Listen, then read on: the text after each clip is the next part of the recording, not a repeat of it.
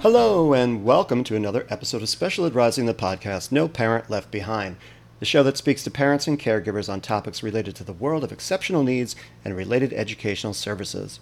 If you crave knowledge and support in a low-stress environment, then you've come to the right place. I'm Mark, and I have 34 years of experience teaching kids and coaching parents, and I'm your host. Thank you so much for joining me. I hope this podcast can inspire you to face your days more confidently, stirring a greater sense of self-love, mindfulness, and outpouring of goodness and positive role modeling for your children. Always keep you and your mental, physical, and if you're inclined, spiritual health in mind. Health in these areas will allow you to be all you hope to be for them. Today I'll be speaking about alternative and augmentative communication, the types, their advantages to disabled people who are nonverbal, and the importance of incorporating them into daily life consistently. Afterwards, stay tuned for a tip of the cap, offering today's parenting tip and my good news community share, where you'll hear some positive news happening in the world of exceptional needs and related education. So find your voice, however you communicate it, and let's express our way to another win.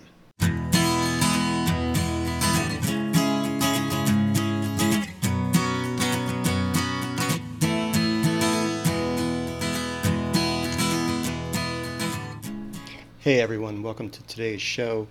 I hope you're all being safe out there and keeping cool if you're in those hot spaces like I am. One of these days this heat wave's going to break and we're going to cool off a little bit. So just drink your water, stay indoors, and take care of yourselves. According to accessibility.com, augmentative and alternative communication, or AAC, is any form of communication that supplements or replaces oral speech. The use of AAC might include clinical intervention, high-tech devices, or simple facial expressions.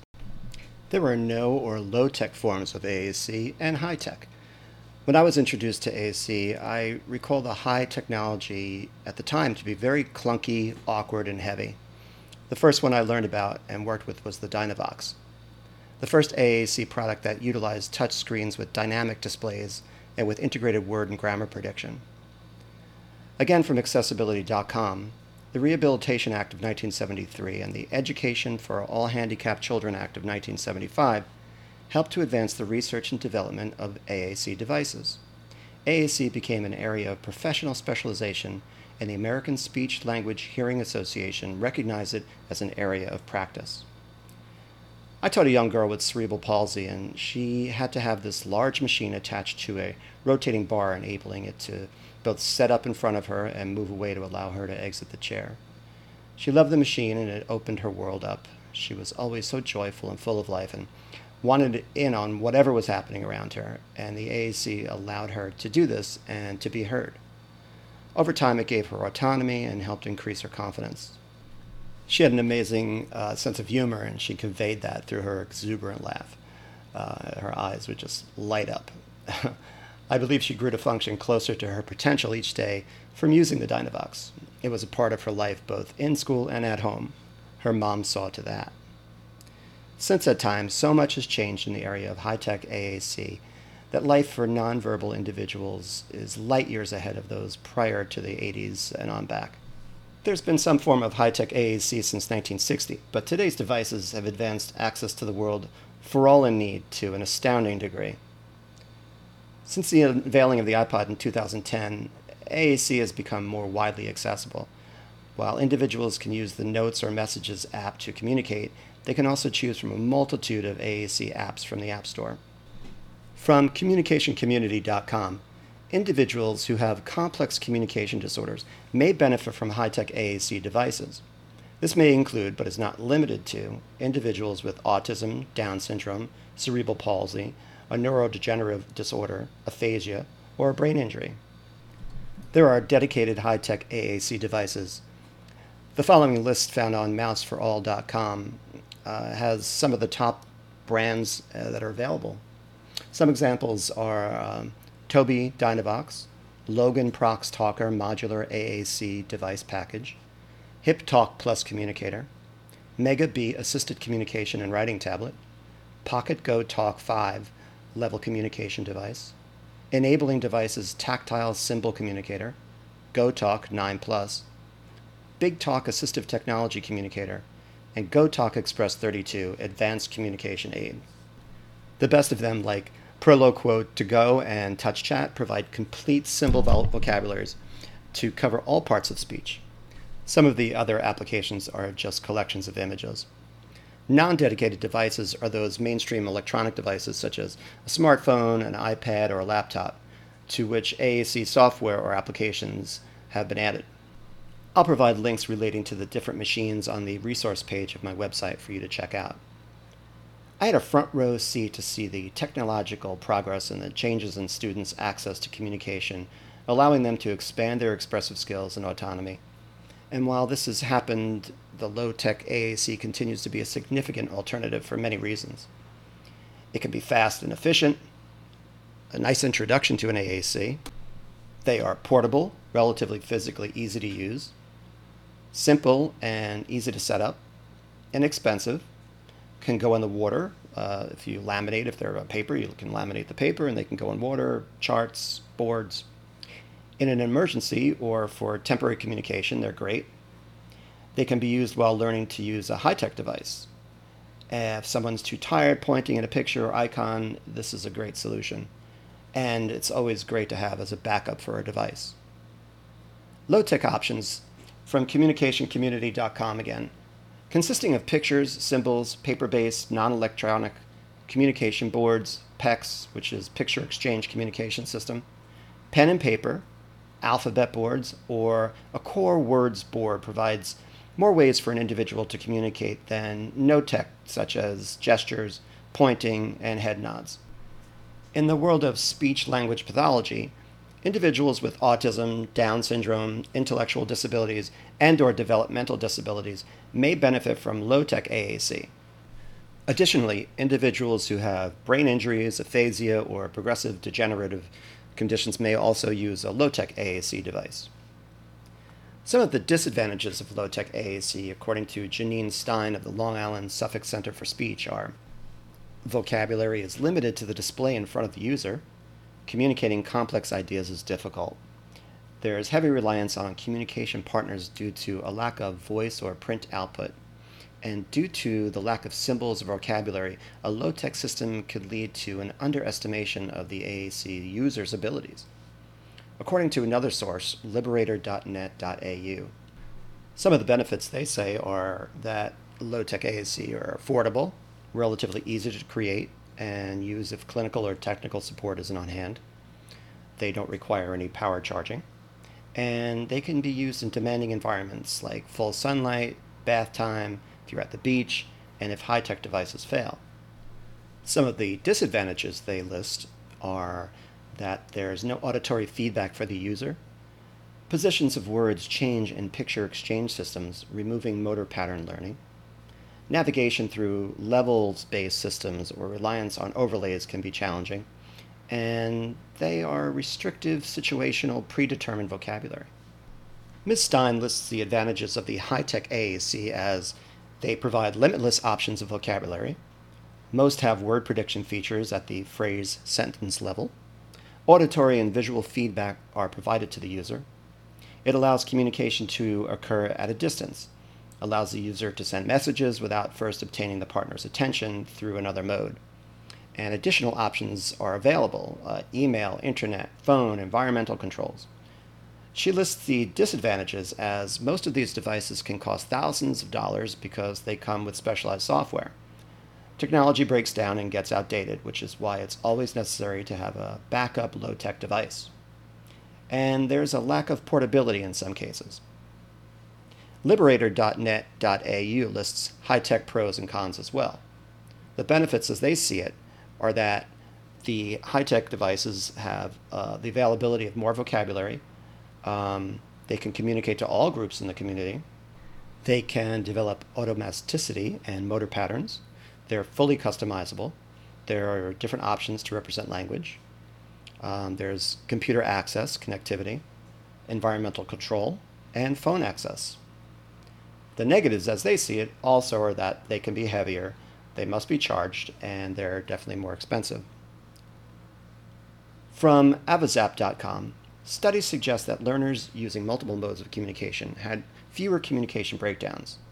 I'll include a study on my resource page for you to read. They were also able to communicate better with their partners. Moreover, learners showed substantial improvements in their language abilities with multimodal communication. Examples of different modes of communication are sign language, gestures, low-tech boards, texting, high-tech AAC, light-tech devices, facial expressions, writing, body language, and speech and vocalizations. There's a lot to explore and consider when choosing AAC devices, and it's wise to work closely with your child's speech teacher or school speech department to fully understand the options for your child, as each individual person's needs vary. You want to understand who your child is, their strengths and their limitations, and research on your own to educate yourself on what's available and confer with your educational service professionals in order to make the best choice for your situation. Many parents don't do this, or they don't know to do this, and they end up with something that they don't either understand or they lack the knowledge to challenge if a device or a low-tech option is appropriate for maximum results. A finding in one study entitled Multimodal Communication in School-Age Children with Autism Spectrum Disorders by Lauren Doherty of the University of Akron stated that the difference between the students in this particular study she refers to was the type of AAC device or system that they primarily used. This was due to their different levels of cognitive functioning, motor abilities, and language abilities. It's important to know what AAC serves the specific needs and capabilities of your child. One of the critical issues for anyone involved in the appropriation and oversight of high-tech devices is training. When I was teaching, that was a big problem. It tended to be the responsibility of the speech teacher to set up and continually load new information into the students' devices, and therefore I was quite ignorant of how to do this for lack of training. And this is a problem for many teachers and paraprofessionals who are with the child the majority of their school days. When there's new vocabulary or new concepts are being learned, they are reliant on the speech teacher having the time to upload all requests. If the teacher doesn't make an effort to sit with the speech teacher or to be trained, it often doesn't happen. So training is critical so that all key players in the child's life know how the equipment works, and that obviously includes parents. According to USS AAC, the voice of AAC, compared to all staff members, a teacher is one of the most significant communication partners since they are in frequent contact with students. A teacher must support and facilitate the communication in the classroom for the student's academic success and participation. Research has shown that when instructors are provided with AAC training, it has led to positive AAC outcomes. As for the parents, training is a must. Not only training on the machine itself, but training on how to incorporate it into the home and family life. I found this side of the equation to be a problem and a challenge for families. It might be that they have trouble coordinating the device with their routines. It might be that they're not able to be effective in getting their child to use a device, so that it might lead to some frustration over care and repair when the device fails. Again, from the voice of AAC, parents have expressed the desire to be trained more extensively in the areas of time management, maintenance, and integration of their child's AAC device into their home and the community. It's vital that all family members are well educated in the technological functions of the selected AAC device to support successful outcomes. Unfortunately, I've also seen the underuse of this technology many times with several families. The device gets home from school only to be plugged in and not used again until the following day. As with everything special education related, the connection between school and home is victorious only when there's a solid connection and consistent follow-through with agreed upon goals and use of materials. In this case, using a device for maybe 6 hours, 5 days a week is not going to produce true success. If a child isn't accessing their mode of communication at home, it can lead to stress, frustration, and fallout from there, and that's on everybody's side. So how does funding work for an AAC? The following information comes courtesy of tacanow.org, the Autism Community in Action. iPads aren't cheap. Even the least expensive iPad is unaffordable for families who already have enormous out-of-the-pocket medical expenses. Fortunately, iPads are a viable alternative and augmentative communication modality. So there are several ways to obtain funding for them. Those options include the public school system, your state's Office of Vocational Rehabilitation. Every state has a federally funded office. private insurance, Medicaid, and grants and scholarships. I'll attach this link to my resource page where you'll discover it goes in depth on the specific options just mentioned, instructs you how to go about the process, and even has sample letters of request. This link provides excellent advice, and one important piece is the subject of my tip of the cap parenting tip following this content section, so stay tuned. I have implored parents to encourage and expect their child to use AAC at home as they do in school, for requests, for expression, etc. If the child shows competence at school, then they're really being cheated if they're not being prompted to continue that at home. I can't impress this upon you enough. Be in tune with your child's communication needs and follow through to give them what they deserve. Keep calm and carry on when pursuing the right equipment. Work with the professionals immediately involved with your child to ascertain the best option for them.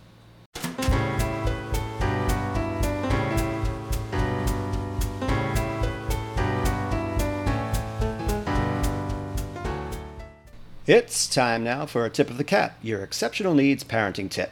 Today's tip comes from tacanow.org, TACANOW.org, the Autism Community in Action. When an AAC is approved for your child, have it added to the IEP. Rewrite all of your applicable IEP goals to include the phrase with verbal output, so that they are using the iPad in class and everywhere your child goes with school staff. And make sure you specify in the IEP that your child needs the device 24 hours a day, 7 days a week, 365 days a year. Doing so will ensure that they can take it home and keep it with them. After all, your child should be able to communicate all of the time, not just in certain circumstances.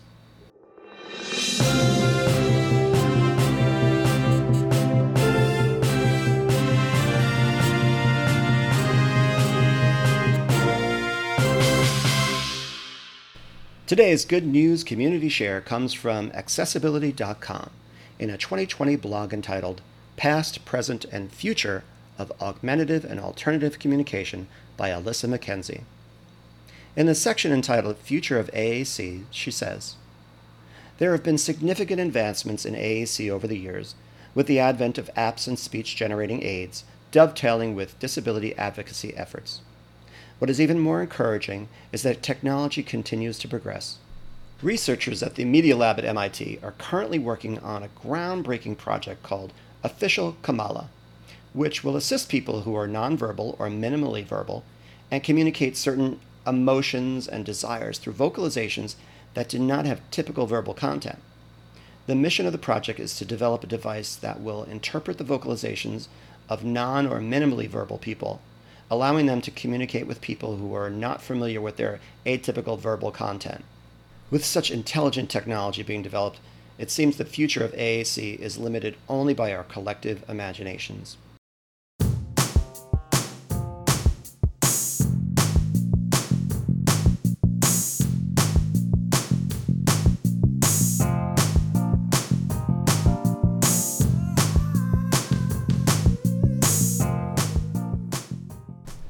I want to thank you again for listening to this episode, and I hope you'll join me each week to hear about topics close to your heart and welcome fresh and informative insights into areas that are new to you.